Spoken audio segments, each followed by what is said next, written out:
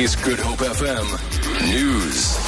Good morning. More than 100 firefighters using 25 vehicles are battling a large vegetation fire in Scarborough in the South Peninsula. The fire is being fanned by strong winds. Cape Town Fire and Rescue spokesperson Theo Lane says it's inaccessible to firefighters at the moment. He says the fire is burning on the slopes of Scarborough, Misty Cliff and Ocean View. Lane says 3 helicopters have been deployed to help put it out. The fire is burning quite high up on the slopes of the mountain. There is no immediate danger to any property currently, but we have placed a vehicle strategically to protect any property in the line of fire. Meanwhile, a storeroom has caught fire at a school in Oranjezicht in Cape Town. The fire also burnt vegetation and 2 palm trees outside. 2 fire vehicles and 7 firefighters are currently on the scene. Fire and Rescue spokesperson Theo Lane says the fire does not pose a threat to anyone at the moment.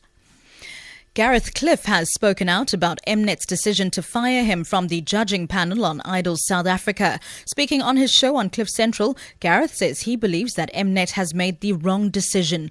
Gareth made controversial comments last week over freedom of speech on racist comments online.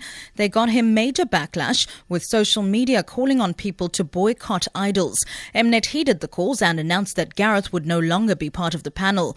Cliff says to be fired over the whole mess seems unfair. He has sought legal advice over the issue.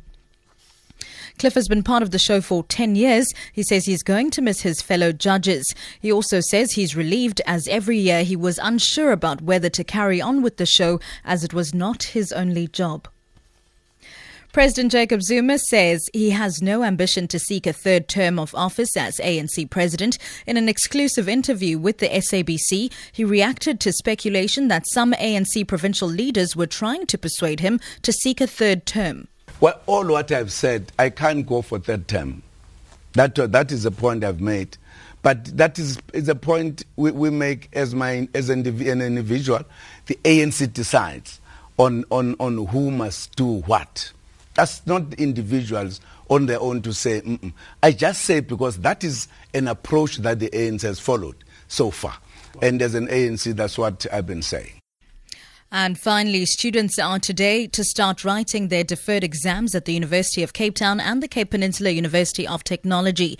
Both universities postponed some exams last year following violent student protests linked to the Fees Must Fall campaign. Supplementary exams will also start today. Last week, final year and postgraduate students at the University of the Western Cape also began writing their deferred exams. The process went smoothly. For Good Hope FM News, I'm Sibs Matiela.